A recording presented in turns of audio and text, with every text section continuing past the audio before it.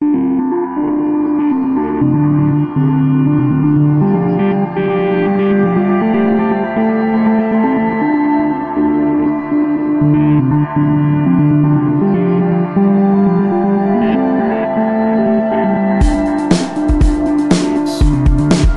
cat is still like not free to roam the house. Like, you guys are very controlling. Oh, of course, man. Are you kidding me? That's very weird. Like, it's a cat. It's fine.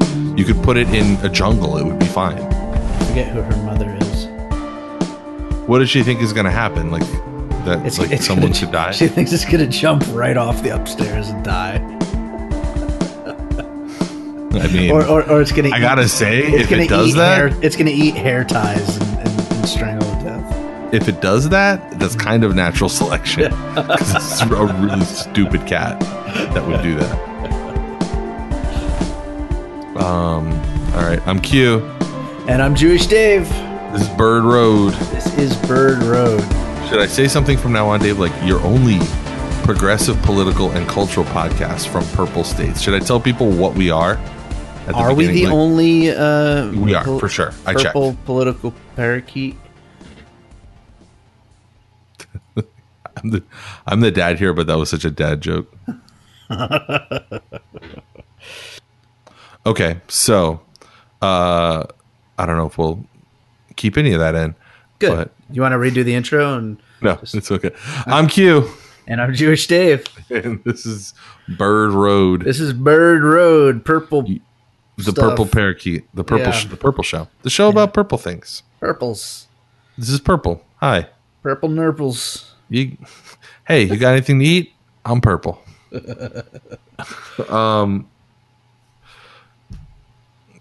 Rate, review, subscribe. Dave, why don't you tell people what else that they can do? We're not on Facebook. Don't use Facebook. Don't do that. We decided to.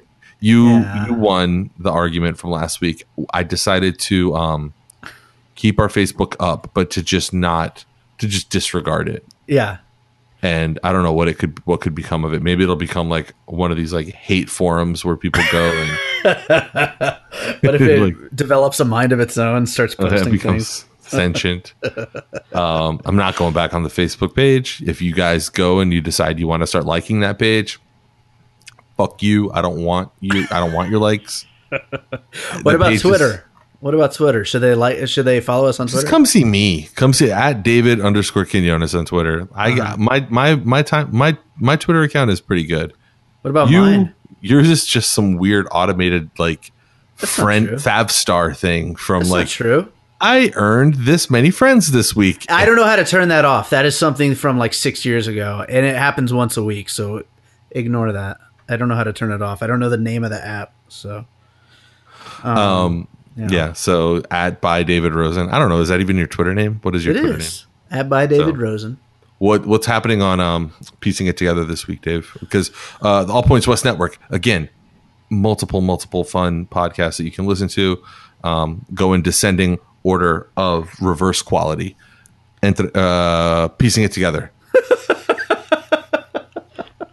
The shitty show on the show's network is piecing it together. And what episode? I think it's fair to say that this is the shitty show on the network. I think like you put in a solid 5 times as many hours of work into that show, piecing it together than versus this show. And that's fine. I guess it's your vehicle. What's happening this week? We just did a episode on Sicario. Purge, the Purge, Purge 3. Oh my God, the only worse movie out there than the Purge. Yeah, I would watch Sicario Day of the Soldado a second time over watching the Purge, but it was not very good. But we do talk. This about was it. woke Purge. I heard that this Purge is like woke. Oh no, I don't know. Maybe. I can't imagine the Purge being woke, period. The Purge is just ridiculous. I want nothing to do with it. You're crazy, though. The concept is awesome. I love the concept. It's terrible. The concept is fucking great. The concept of the Purge, if you like the idea of the movies The Purge, there's no reason to not like Suicide Squad. It's the same fucking thing. No, the characters are terrible in Suicide Squad. The writing is horrible. Isn't it badass that these people are badass and they wear skull masks and And Wait, it's. Do you think that that's what the interesting part of The Purge is? That people are dressed up weird and funny? Yeah, and they kill each other, and it's so crazy. You know, the thing that's interesting about The Purge is the social dynamic of it, and the power differential between the people who can insulate themselves from that kind of annual rite versus the people who are blah. It looks so lame, so lame. Agreed. I've managed to avoid all of them. What is this? The fifth one? It's the third one, fourth one, maybe. I think fourth one. It's the fourth one. Yeah, I've managed to avoid them all, and I'm going to keep it that way. Great way to Purge 4, the first Purge. That's brilliant. So you can email us. I don't think I've mentioned this much lately. You can email us at birdroad@allpointswest.net. Jewish Dave will be reading all of them and replying promptly. If anyone out there knows the password, please let me know. Check out Entre Dos podcast. That's also on our network. So also this week I wanted to announce, it was technically last week that this happened, but we have our first outside of our own universe podcast, which is I ended up cutting. I think I mentioned this last week, but I ended up cutting for time the portion where I mentioned it. Breaking Through is a podcast by the Cystic Fibrosis Foundation that we are producing, and it's great. It's a really good, interesting show that focuses on people who are part of the Cystic Fibrosis Foundation's Tomorrow's Leaders program, and their stories. A lot of it has to do with professional development and you can do it type stuff. And check it out. Good narrative storytelling podcast brought to you by All Points West. We're going to take a little bit of a break from the immediate news cycles, which actually kind of slowed down. Did you notice things kind of slowed down a little bit at the end of the week, right? Yeah, I mean, the big story seems to be Trump's Elton John rant. That's the only thing happening in world politics. Yeah, that, and of course North Korea. It turned out to be just a complete sham, and we always knew that was just going to be straight up bullshit. I wanted to follow up on something from last week. I asked about 8 more people at work. None of them have seen their cell phone in their sleep, in their dreams. Not one of them. Actually, that is funny you bring that up. Last night, I had a dream with a cell phone, but it was face down on a table. It's like it's playing with you now. Yeah, I think I've been thinking about this too much, and it's starting to fuck with me. Yeah, I think that's what's going on. All right, so look, the news is terrible, so we're gonna switch it up. We retain our right to do whatever we want on this show. We're gonna have an interview with somebody who creates a little slice of culture that's a world away from where we live, and we're gonna transition to that right now. But after that, we're gonna come back and talk about. Dave's gonna lead us through a discussion of some of the best movies of the first half of the year, and I'll try to derail him as best as I can. And I'm sure you will.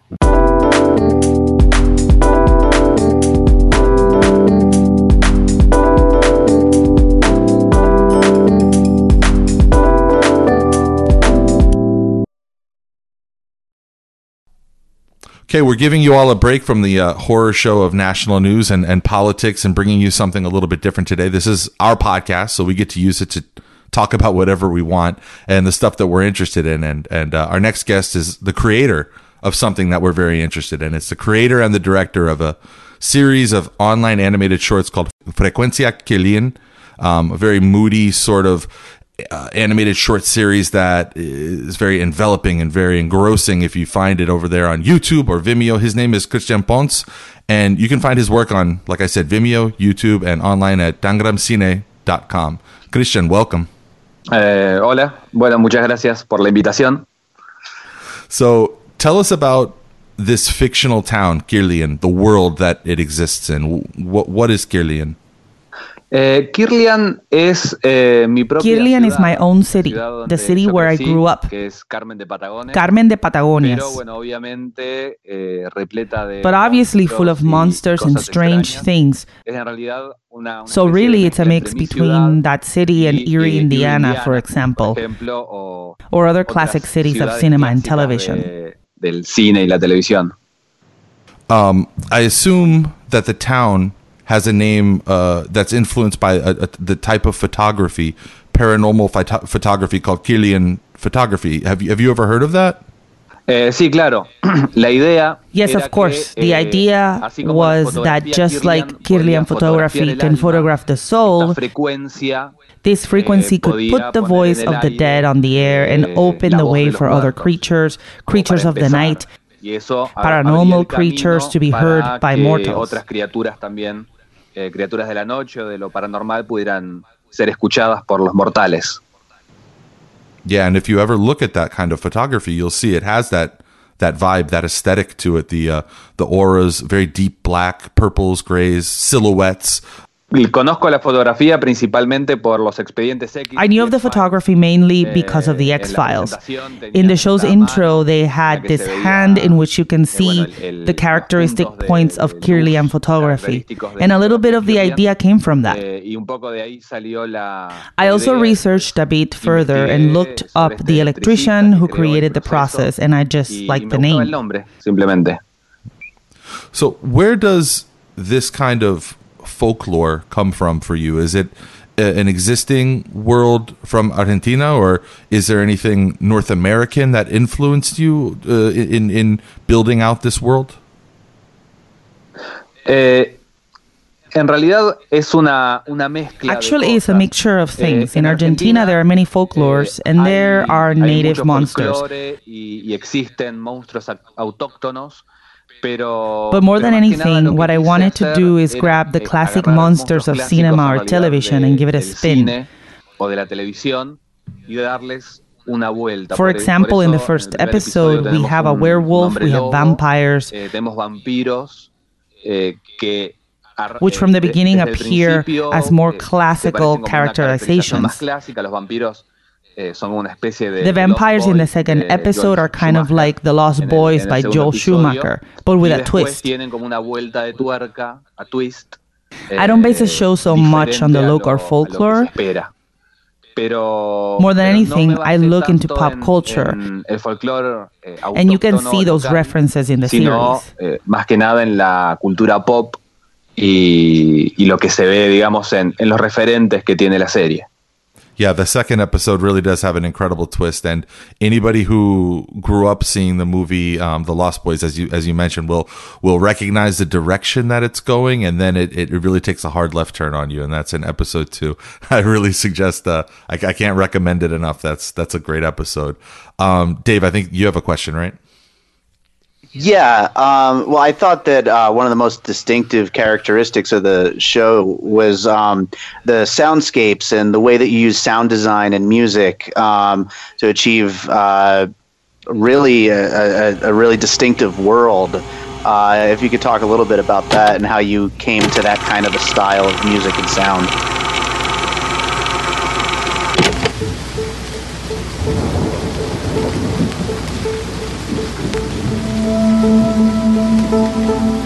La policía local informa a la población que aún no se ha logrado dar caza al animal salvaje que está sembrando el terror en la ciudad. Y que ya the sound is incredible. Let me say really quickly for our listeners, listen to this show with headphones on in the dark, because that's the best way. That's the best way to watch this show. The sound is incredible. En realidad, bueno, la idea siempre fue Actually, que esto fuera una especie de found footage, sort of sonorous footage, with an animation built atop of it, showing what could or could not have happened.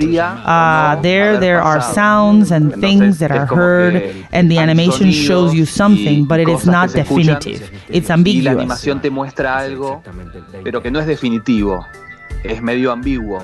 And the idea was also that the sound was broken. El sonido it sounded a little bad. Tropeado, que se escuchara un poco mal. My main inspiration for this was the famous audio of Coast to Coast with the supposed employee of Area 51. El supuesto empleado del Área 51 tiene The idea is that the spectator has to listen very carefully to try to understand what is being said, and that generates a certain level of intimacy with what you're looking at. Se genera una especie de intimidad con lo que está mirando. So this has to do with the treatment of the sound. Del sonido y bueno, también it is also related to what you asked me about before. It's about the way in which the characters talk and the way they relate to these beings. Los personajes y la manera en que se relacionan. Enviado a Kirlian directamente por los hombres de traje de la capital. ¿Es usted? ¿Cómo me trajo hasta acá? Salude a la audiencia, Caín.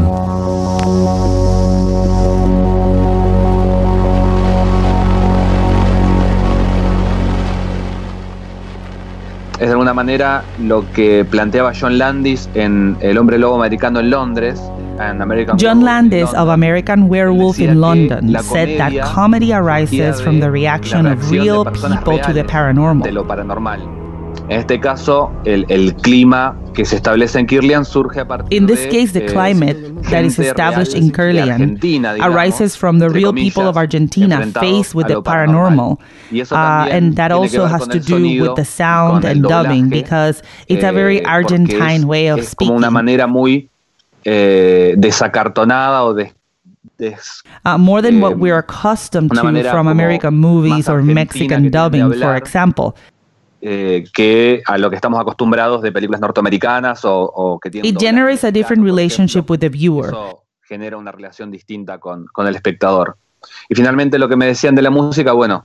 And in terms of the music, I already worked with the musician of this series, Marcelo Catalado, in a previous series that was set in the 80s. Estaba ambientada en los 80, habíamos trabajado mucho con sintetizadores. We have worked with a lot of synthesizers, and since the references of the series rely heavily on 80s pop culture, it was logical to continue working in that style and with this type of instrumentation. You seem to be following a structure in a lot of the episodes where there's a digression. It's narrative at the beginning, and then it goes to full music for the second and the beginning of the third act, and then comes back to narrative. Why did you choose that format? Is that something that you're going to stick to? Is that on accident, or is that a choice to have a recurring format like that? Un poco la idea de eso era the idea was to preserve the ambiguity. La ambigüedad.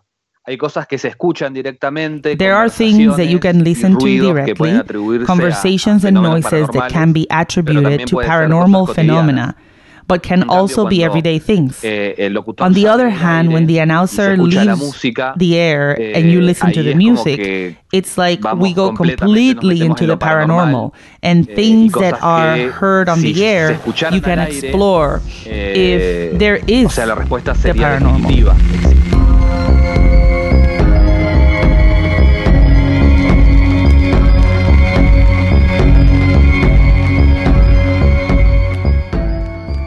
By keeping some things hidden behind the music, we can preserve the ambiguity. Ocultas tras la música, podemos conservar esa ambigüedad. Por eso, and that is why the idea that there are parts of an interview, the story that is told on the air, and then the found footage that's left to the interpretation of the supposed institute that recovers the Kirlian stories. Instituto que recopila las historias de Kirlian. So walk us through your production process. Like, what is it like to make an episode of Kirlian? Bueno, arranca, obviamente con el guión. Yo trabajo muy cercanamente. I work very closely with my co-producer, Herman Mengoa, who wrote episode 3. El episodio 3. Y con ida y vuelta de ideas me ayudó con el resto de los episodios. After going back and forth with ideas, he helped me with the rest of the episodes. Se arma un guión técnico después, dividido en planos y animatics. After the script is written, a technical script is put together, divided into drawings and animatics, and those images that I choose as a director are illustrated by Hernan. En la imagen en los episodios. Trabajamos paralelamente, él dibuja, it's his style that you see in the episodes. Se hace el doblaje con las voces de We work in parallel. He draws and I do the animation and the direction. The dubbing is done by the voices of the actors, and then the music and sound are developed. Without counting the actors, we are 4 people who do episodes. I already mentioned the music creator, Marcelo Cataldo, Hernán Bengoa, and Herman Biasotti is the sound designer and is responsible for making everything sound a little older and broken. It is a process that takes us a long time because we have other jobs. Kirlian is something we enjoy doing. It's a drive that we have. I would not say it's a hobby, but it's something that does not pay us monetarily speaking. So we have to work early in the morning or late at night, and that's why each episode takes between 2 and 3 months. I'm always interested in the influences kind of other stories. You've kind of touched on some of them during this conversation, but if you can name like some of the other films and kinds of stories that you particularly enjoy. Definitivamente La Dimensión Desconocida, Twilight Zone, The X-Files. Definitely The Twilight Zone, The X-Files, John Carpenter. Those are the most direct references that we pull from when working in Kirlian. Erie, Indiana, that kind of things. Erie, Indiana. Ese tipo de cosas. So we found you because we are fans of this specific show. But tell us about the other work. What else is Tangram Cinema also up to? What other projects are in the works that people should check out? Nosotros trabajamos. It has been a decade since we started working together. Mostly we have worked in web series. Series web. We have a series called Un Año Sin Televisión, A Year Without Television, that is subtitled for English-speaking audience. It's a series that is already a little old and has almost 10 years. One of the first productions we made. It's a comedy that we star in. Without Television sería el nombre en inglés. After that, we made several video clips. We have another series called Policompañeros Motorizados, which is kind of a word game. It's a parody of the Bible being used as a deadly weapon, but parody in more than anything the Mexican dubbing and the idioms of the neutral Latino. It tells the story of 2 policemen at times when they are not having action scenes, but are just sitting patrolling in the car. De eso hicimos varios episodios. Hicimos una comedia también, un largometraje que se estrena ahora en Argentina. We did several episodes of that. We also made a comedy, a feature film that is now released in Argentina for the winter holidays called En Busca del Muñeco Perdido, Riders of the Lost Doll, which is a comedy in the style of Top Secret, sort of like a farce. O spot publicitarios. We also work on video clips and advertising spots that are perhaps less rewarding artistically, but have allowed us to produce other things. Producir las otras cosas. So how do you promote these kind of shows? How do you get them out there and get people to watch them? Bueno, es muy difícil. Well, it is very difficult in the case of Frecuencia Kirlian. We had help on the one hand from IO9. When the first few episodes came out, I contacted them, and Cheryl Eddy, who is one of the editors of the page, always shared the links as they were being released, so that gave us a fairly large English-speaking audience.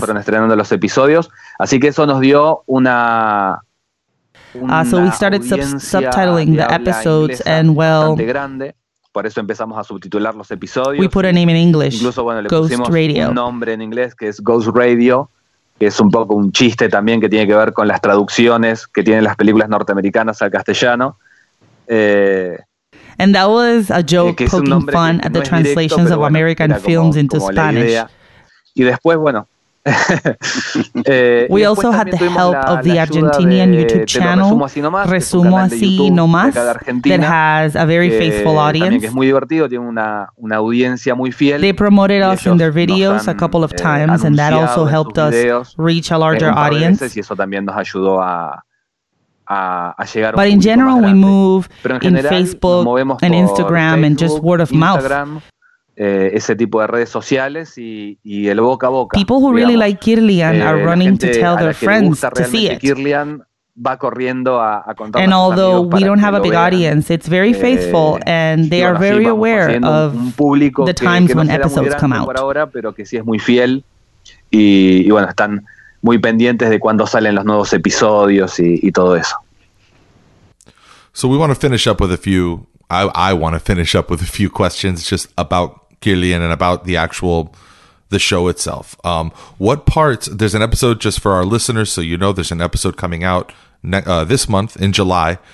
So be on the lookout for that. But what parts of the town or the city have we not seen yet that you are most interested in exploring? What part? Because right now the city is still very much a mystery.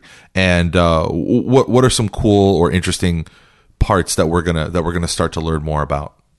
En realidad, actually, for now, the city is a bit anonymous, so the streets shown could be the streets of any town or city. Las calles que se muestran. The idea is not to give too much identity to a place so that anyone can identify with Kirlian. Justamente no darle demasiada identidad. But in upcoming episodes, a forest in Kirlian will be very important, although in Kirlian there are no forests. Va a tener mucha importancia. But just something strange is going to happen in one of them. No hay bosques, pero bueno, justamente va a pasar algo extraño. Also, a video arcade will open in Kirlian, and that will create some problems. And in the city streets, anonymous as they are, strange things will continue to happen there. Las calles de la ciudad, anónimas como son, bueno, van a seguir pasando cosas extrañas por ahí. Would you ever consider producing a live episode or having live events around Kirlian? A lot of other, I'm thinking of the podcast Welcome to Night Vale, for instance. They have made they've had huge luck or they've had a lot of success doing live shows. Would you ever think about doing something like that? En realidad tenemos un problema. Actually, we have a problem in this regard. The actor who plays the narrator now lives in Spain, so a live show would be geographically complicated. Para eso, pero we have thought of making a live-action episode, a combination between two aesthetics. Una combinación, al menos, we have done live screenings and talks in our city and in Buenos Aires. Hemos hecho en nuestra ciudad y en Buenos Aires. That helped connect with the audience of the series, but not something like Night Vale. We would love to do something like that someday if distance wasn't an issue. Algo al estilo de Night Vale que nos encantaría, pero bueno, ya como te digo, tenemos este problema de distancia con nuestro actor, así que bueno. Yeah. Logistics. Claro. Logistics are hard to overcome sometimes. You don't have to tell us. He's over in Las Vegas and I'm here in Miami, 3,000 miles away. So, look, if you are into moody horror, something very brooding, spacey, tonal thrillers, if you're into Lovecraft, if you're into Tim Burton, Twin Peaks, like I said before, Welcome to Night Vale, old school MTV cartoons, Liquid Television, you got to be watching Frecuencia Kirlian. You can see it on Vimeo, on YouTube. Also, be sure to check out Tangram at tangramcine.com, tangramcine.com. And when you watch it, like I said before, do it in the dark. Do it in a quiet room with some very good headphones on. Christian, thank you for joining us. Muchas gracias a ustedes por la invitación.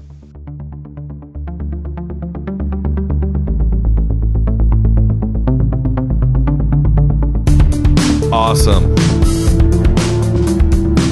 Dave, what's been your favorite movie this year so far? And then we'll get into a few more of the ones that you think are worthy of standing out. Sure. You know what? Fuck that. Let me do it a different way. Okay. Is this a good year for movies so far or no? The answer to that would be no. It's not a terrible year for movies, but the last 2 years, I would say 2017 and 2016 were two of my favorite years of movies in the last 10, 15 years.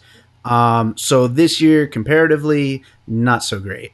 But there have been some really good ones. What was my favorite movie of this year? Okay, there's a movie that was tailor-made for me, and I have to pick it as my favorite movie of the year, and that is Isle of Dogs, the Wes Anderson movie. Wes Anderson, yeah. Yeah, I loved it. It's a stop-motion animated movie about dogs on a secluded island that they've been quarantined to, and then a little boy from mainland Japan comes looking for his dog, and the dogs try to help him, but they don't actually understand each other. Because they don't speak his language, they all speak English, and it's totally Wes Anderson. It's ridiculous. It's really funny. It's probably one of his funniest movies, and it's total Wes Anderson. If you don't like him, it's not going to win you over. But if you do like his movies, it's a really, really good one. What else has stood out this year? What is this year? If you had to characterize it, is this a blockbuster year? Is this a superhero year? I mean, like, what is this the year of in terms of movies? Well, okay, so my second favorite movie, I'm just going to jump into real quick first. Didn't ask that. I know, but I want to bring it up. The kind of movie year that we're. I want to bring it up first. Okay, it's called First Reformed, and we did cover it on Piecing It Together. We also covered Isle of Dogs, but First Reformed. It's a really heavy movie. It's with Ethan Hawke. It's written and directed by Paul Schrader. It's kind of a spiritual sequel to Taxi Driver in a way.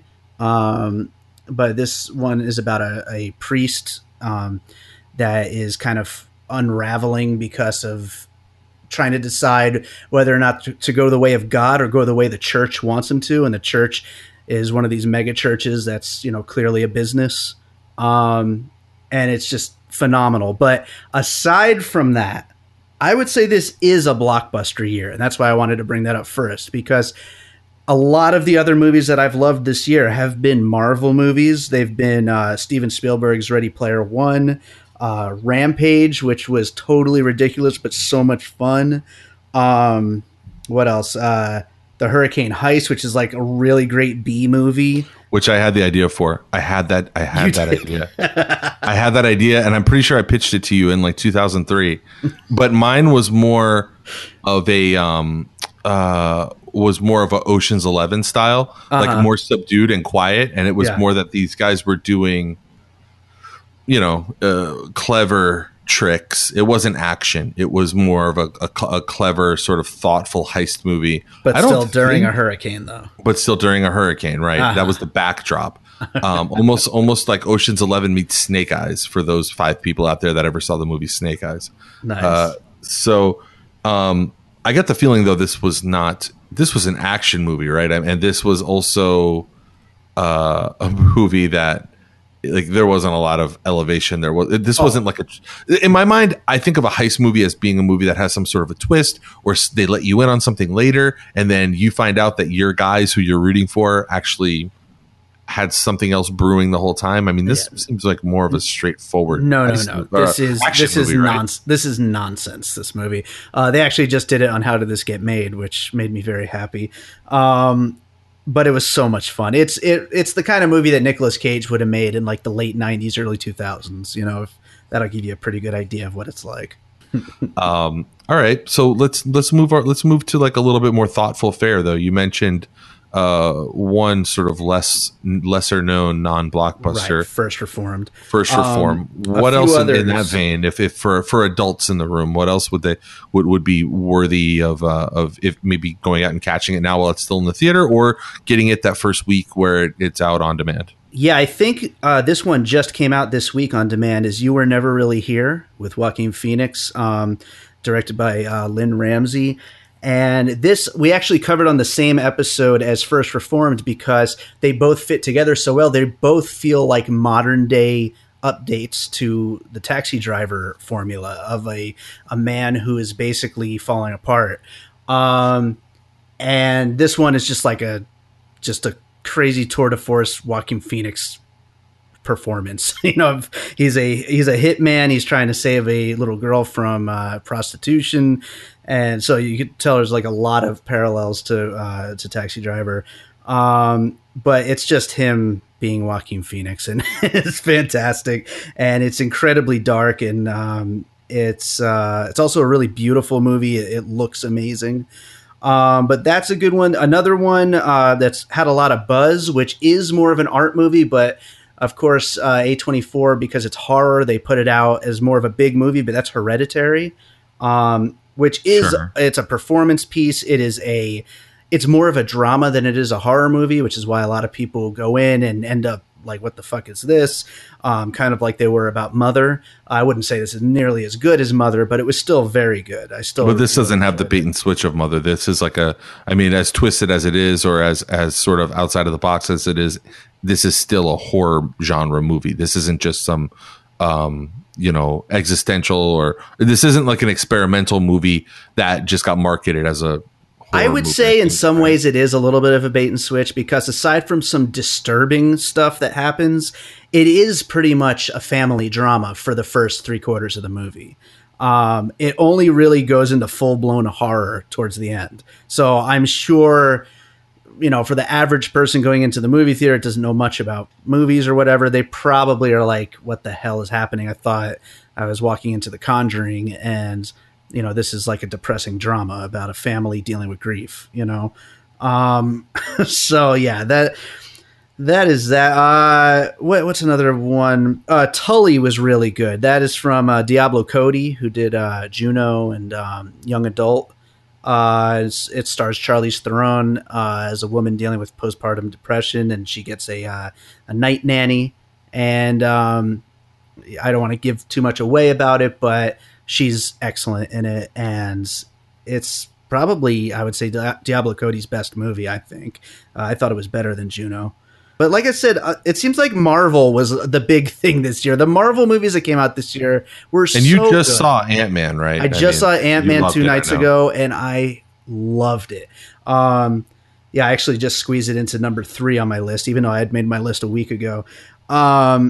But I loved Ant-Man. I loved Black Panther. I loved Avengers. And I'm not a big Marvel guy. No, to this point in this year, this had been like the big disconnect in cultural conversations with me and you, talking about popular entertainment. I really, honestly, being a grown-up comic book guy, even though there's lots of problems with this whole monolithic Marvel universe, it's still, having been a comic book guy, like, this is still the stuff that, now that my time is at such a fucking premium, it's still the stuff that I consume. I don't have time really, and it's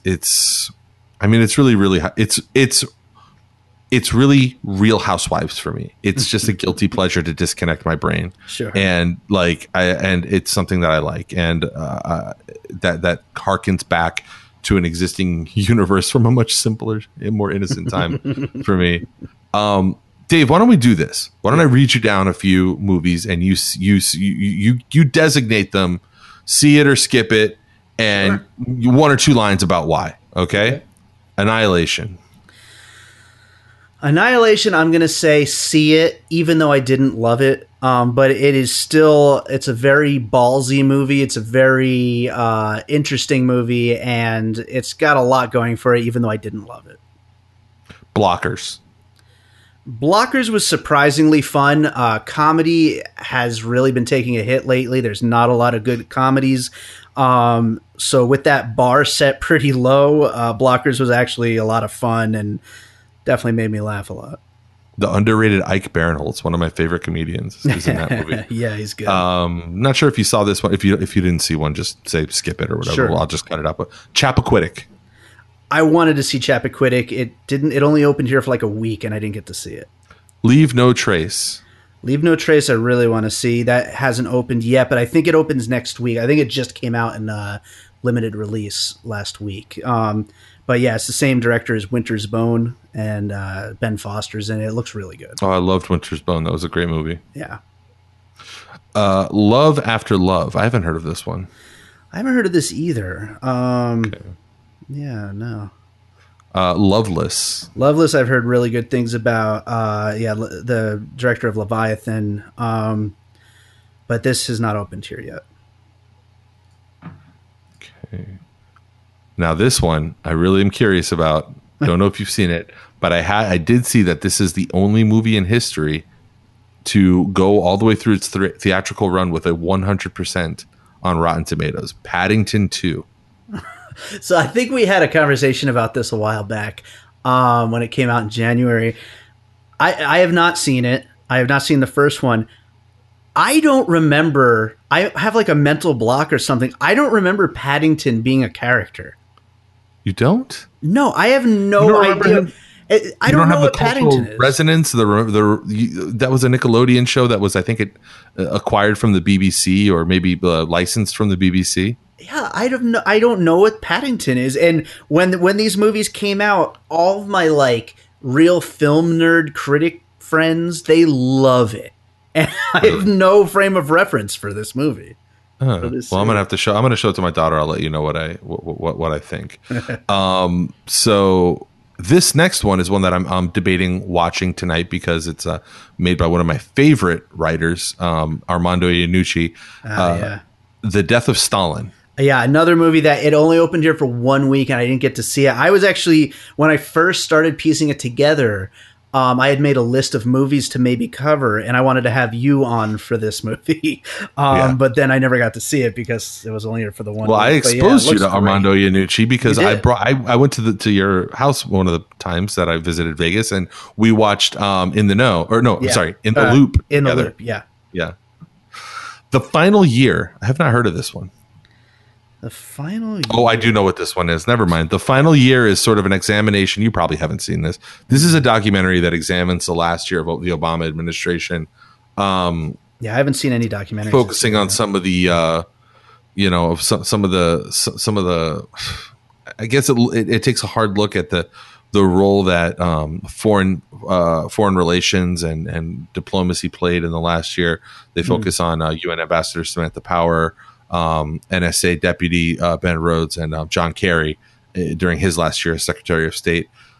So I guess it's sort of, with the 2020 hindsight, it's looking back and and there's just a specter of failure, I would imagine, over the course of that, because we really kind of that administration really kind of limped to the finish line, obviously punctuated by losing power in that party. The Democrats obviously lost the White House in 2016. I would assume you know that if you're listening to this podcast. Interested in hearing your take on a movie that I don't think we've talked about, A Quiet Place. A Quiet Place we did on piecing it together, and I liked a lot. I didn't love it, but I kind of feel like I was kind of hard on it, possibly because of all of the crazy raves that it got and everything, because it was really good, and it's an amazing thing that they were able to pull off by making a movie that actually got the audience to just be quiet the whole fucking time. And it really worked. And I'm curious though, and I actually just got it. I was able to get a really good deal on it, and I got it. I'm interested to watch it at home and see if it still has the same effect, if it's still as good without the whole trick of being in a quiet theater. So the next movie is Upgrade. Which looks kind of like a cheap version of Her or something like that. No. Upgrade is okay. So what Upgrade is actually kind of funny. It is not Venom, starring not Tom Hardy. It's what it is. It's the same idea as Venom, is that there's this voice inside of his head telling him everything to do. And it's basically a guy that looks just like Tom Hardy who's going to be playing Venom. And it's just a really great, dirty, violent, overly violent sci-fi thriller with a lot of really cool, for such a low budget, because it's a pretty low budget movie. It's got a lot of smart ideas of sci-fi, which I guess you get your Her influence there, but a lot of great ideas of what sci-fi is going to be like, or what the future is going to be like, and what computers and technology are going to be like pretty soon in the future. It's a great movie. I'm trying to get an episode done on it soon. How about a revenge flick called Revenge? Revenge did not open here, and I've heard it's freaking great. I really want to see it. All right. So last one, which I think only came out on streaming. The documentary about Mr. Rogers, Won't You Be My Neighbor? Did you see that? Okay, now I'm going to start sounding like a psychopath because just like I don't know who Paddington is. I know who Mr. Rogers is. I don't remember ever watching an episode of Mr. Rogers. That's insane. That's insane. It looks really good as far as documentaries go, but I have no connection to Mr. Rogers whatsoever. That's insane. I know that's right. I recognize that one is really strange. That's a really weird one. I could see Paddington was a bit more obscure and also from across the ocean. I must have watched some Mr. Rogers, but I don't remember it at all. I just know him as this character in popular culture. That's crazy. What are we looking forward to for the rest of the year, Dave? I will say that I realize that everybody's been kind of making fun of it a lot. I would like to go see Venom. I hope Venom's good. It could very well be great. It's hard to say, though. Do we know through... do we know via the various machinations that are happening with the studio acquisitions and stuff like that, if it'll end up that Venom is part of Marvel or if it will just always be separate from Marvel? I believe it's going to be a separate thing. Okay. Unfortunately, I don't know. I suppose it's possible that they'll tie it in, but I think at this point it's definitely going to, at least this version is going to be a separate thing. Okay. The other movie I'm looking forward to is a Nicolas Cage vehicle called Mandy. Yes. What do you know about Mandy, which looks fucking amazing? I know that it's just going to be completely insane. That's all. That's all I can really say. It looks totally bananas. I can't wait. And then one that we talked about recently on this show actually is the Lakeith Stanfield movie that's coming out pretty soon. It's already out, I think, in select cities, not in Miami, unfortunately, not in Vegas either. But Sorry to Bother You. Tell us about that movie. Yeah, Sorry to Bother You looks great. We're gonna hopefully me and you will do it on piecing it together. And fucking wait. You think it'll be out in Philly in the 23rd when we're there? I was thinking about that. I'm sure it will be. I mean, if we have time, maybe we could go and then like come back to the hotel and just do like fresh out of the just crank one out. That would be fun. Yeah, no, I'm really looking forward to it. It looks really great. It looks really weird, and. Yeah, I'm just really looking forward to it. It should be out in the next week or two. What else is coming out this year? What's the second half movie? This is Oscar time, right? From like September through November is the Oscar movies, right? Well, we still have a few more like big summer type movies. We've got Mission Impossible Fallout, which looks amazing. Oh, Mission Impossible Superman. Yes, Mission Impossible Superman. It looks awesome. I saw the commercial for it. Yeah, what else we got? They gotta stop doing that. They gotta stop using that guy at some point. He looks really bad now. Oh, are you kidding me? He can do it. Tom Cruise looks like his face looks like a potato now. I don't know what they did for him in that American Made movie, but he looks like he's dying of a disease. He looks great in the trailer. Where your face eats your own face. It looks great in the trailer. That's all I can tell you. What else we got coming? We got the Meg, which is a giant shark movie, which should be fun. That looks so stupid. I can't wait. We've got Peppermint, which looks like a lot of fun. That's Jennifer Garner's version of John Wick. That should be great. We also have The Predator, which has a really bad trailer, but it is written and directed by Shane Black, whose last movie was The Nice Guys, which is probably my favorite movie of the last however many years. The Nice Guys was incredible. Was the best comedy I've seen. So like good. Caper comedy that I've seen in like forever. So I don't care that it's a bad trailer. Maybe it's just a hard to sell movie. I don't know. I can't wait for it no matter what. Aside from that, let's see. So then we start getting into some of the more like awardsy type things. There's First Man, which is about Neil Armstrong with Ryan Gosling. It's the director of Whiplash and also La La Land. and that looks really, really good.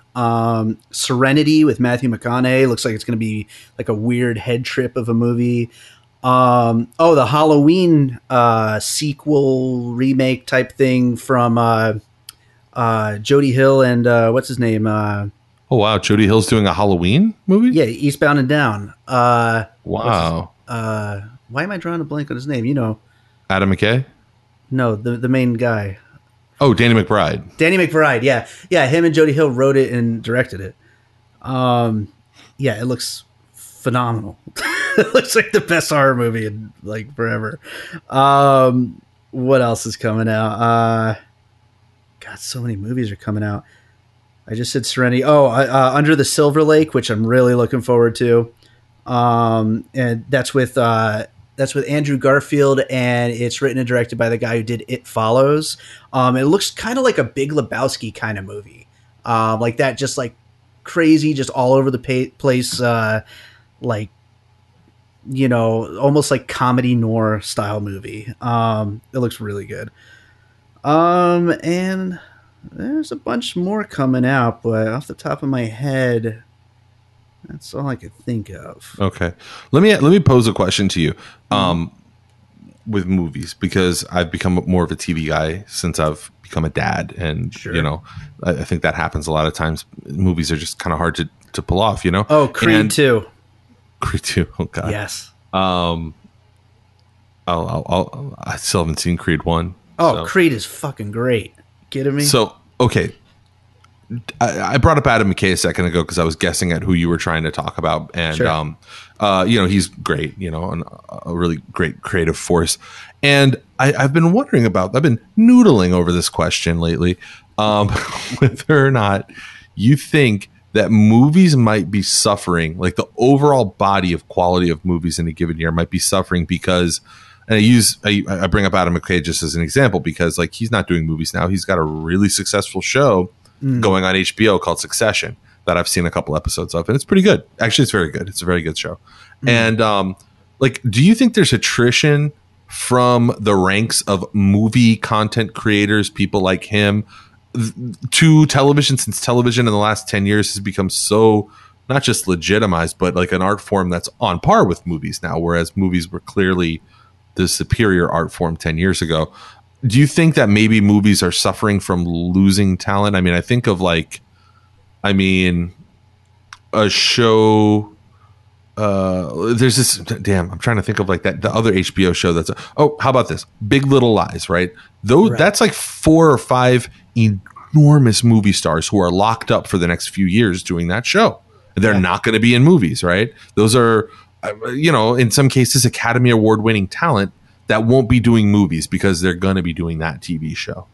And actually, the creator of Big Little Lies has a new show coming out this weekend starring Amy Adams. So that's another huge star. A star like Amy Adams, you'd never find her on TV 10 years ago. Sure.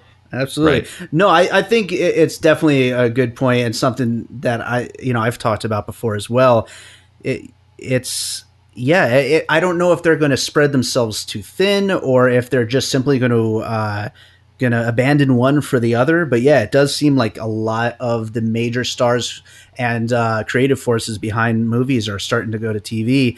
I don't like that, you know, as a movie guy. Also, it's like, you know, when I'm home, I'm usually doing something, whereas when I go to the movie, I shut out everything else and I'm your undivided watching that attention. Movie. Yeah. And so it's hard to get into a lot of TV shows and TV movies and stuff like that. We just finally caught up on Waco like a week ago, which was great.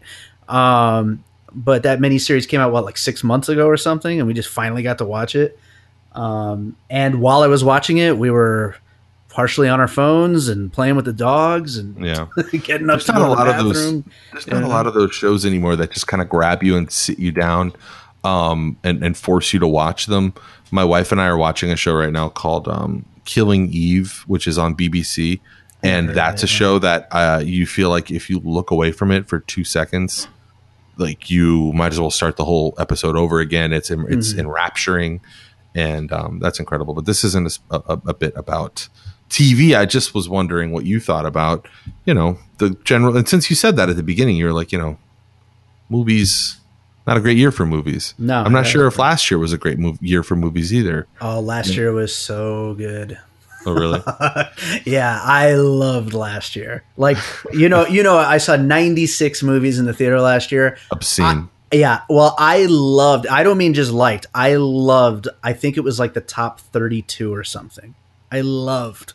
And you know what? Seriously, I was going back because I keep in a Google Doc, I keep my lists from each year. I have years from the last 10 years where I didn't love the top 4. You know what I mean? I just liked after that point, to a certain number. Yeah, I love the top where 4. Like you get sold you like the consumer at large get sold that there are, A, B, C, and D are good movies, and you look back with the benefit of hindsight, and you realize that they weren't really that good. Oh, the year where the movie, the black and white movie about the dog won, like that's a weird one. That's a bizarre movie that like nobody remembers and nobody really liked it. Nobody liked it when it came out. It was a weird movie. Yeah, so weird. I mean, I haven't rewatched Moonlight. Mostly because I'm worried that I think it might not hold up because it's been like maybe 2 years since I watched it, and I think it might not be good anymore. Which would really hurt because it hits a lot of like, it's just a great movie. It hits a lot of like good notes for me, and also like they're local guys and they made good, and Miami guys, and you don't see a lot of people take nuanced, interesting. Actually, I think he's doing a TV show now too. Barry Jenkins. Yeah. All right, Dave, what do we got for love hate? Why don't you start us off? What do we got for love hate? Well, my love for this week is actually related to piecing it together. Sorry to keep bringing it up, but I actually am a part of this 2 pods a day promotion. It's hashtag 2 pods a day. And what they do is you have to review 2 podcasts, and all these other podcasts each have to review 2 podcasts. And they all end up on a list, and they kind of mix it up and then put it out all through the month of July, sharing the all the reviews that each other did for each other. And but my day was just a couple days ago. Got a lot of great feedback because of it. My download numbers really went up quite a bit, and so yeah, it was awesome. I was really happy that they included me in it. Good work. Mm-hmm. I'll be waiting for the check. All right. My love was, we haven't talked any politics or news in this episode, which is good. It's good to cleanse the palate a little bit sometimes, but I am glad. Not just that the like single most toxically, overtly corrupt, but in like a cartoonish way, member of the Trump administration finally left, or finally resigned. Scott Pruitt, EPA administrator. Not just that, but the fact that he did it and probably didn't have to. I mean, I just don't know, other than just pure shame and just the prospect of being called out in public when you're eating at whatever shitty Washington DC eatery that you go and wolf down, whatever fucking off-brand garbage they serve in DC, because it's like one of the worst culinary towns in the country. Like other than public shaming, I don't know really what you have to fear if you're a member of the Trump team. Like nothing's going to happen to you. You can just continue to do whatever crazy, over the top, like 1980s sitcom, caper you want to pull. There's no accountability. So good for him. I'm glad he quit. I'm glad he was too much of a pussy to deal with the with the fallout from all of his overt corruption. I did like, though, that the CREW, which is the Citizens for Responsibility and Ethics in Washington, released a statement, and Dateline was Washington, following the news of scandal-ridden EPA Administrator Scott Pruitt's resignation. I'm reading here from their press release. Citizens for Responsibility and Ethics in Washington, Executive Director Noah Bookbinder released the following statement. Good. And that was it. That was the end of the statement. So yeah, an accurate take. Sure. How about your hate? What do you hate? What do I hate? What you hating on? Well, my hate of the week is we have a camping trip scheduled for this week, and apparently there's campfire restrictions within 6 hours of Las Vegas. In any given direction, there can be no campfires anywhere. So that sucks. I don't know what's going to happen to our trip. We might have to cancel the whole thing. Drive 7 hours. What's 7 hours away?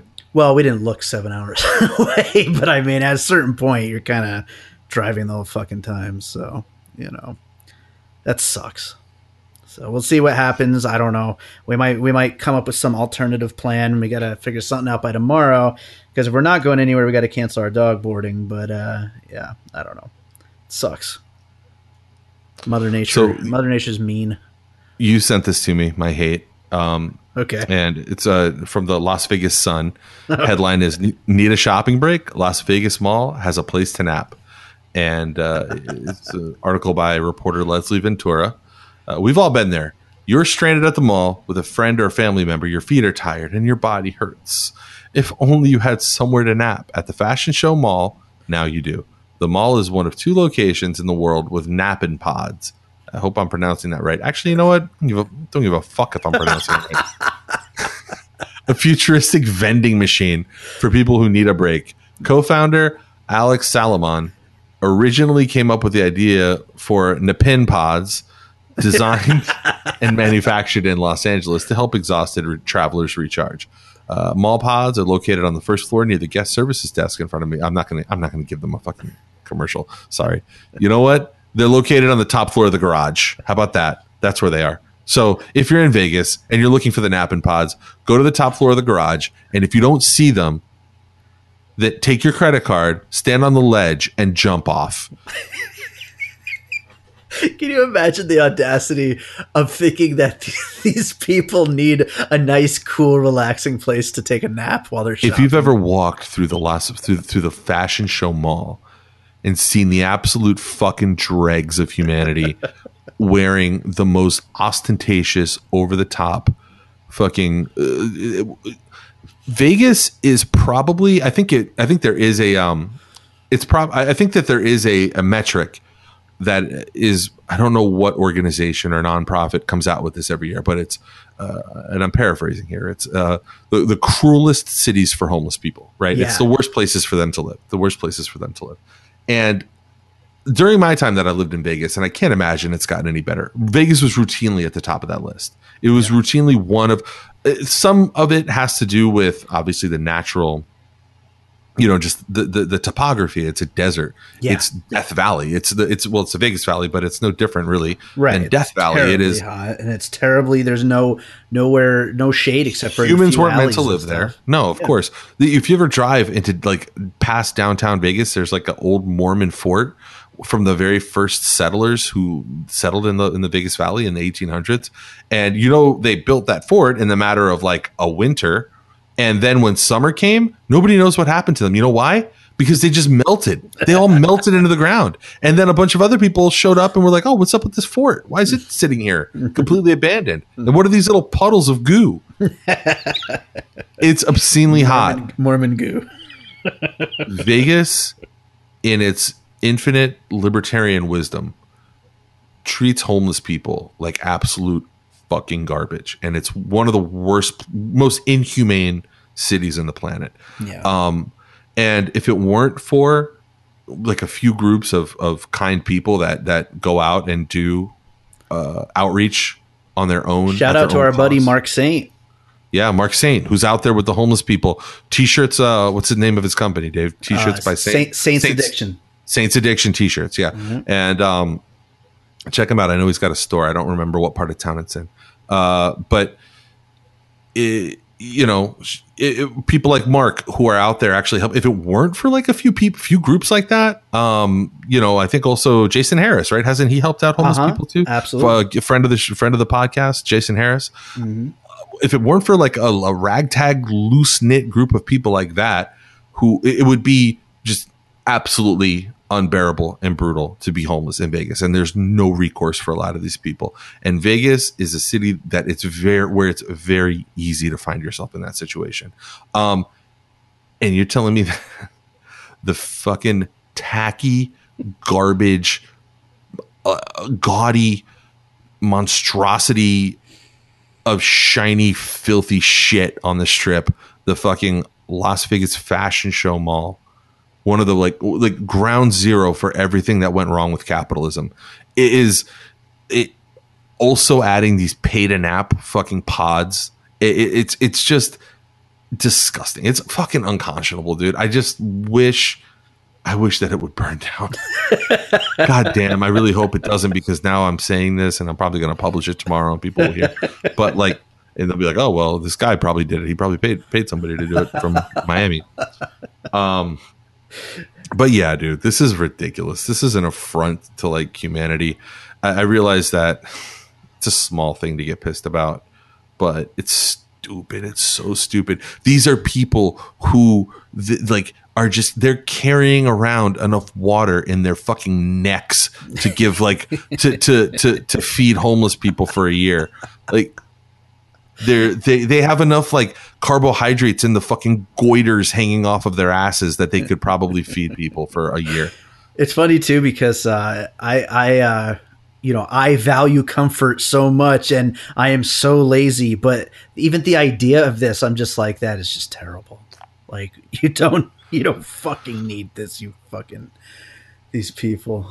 No, but I love the logic tree that you go down when you're like, okay, hey, you take the idealistic, naive position that somebody like me would have. And it's like, hey, well, we have this technology, right? Why don't we make it available? Why don't we drop 200 napping pods along Maryland Parkway and along, Alphabet City?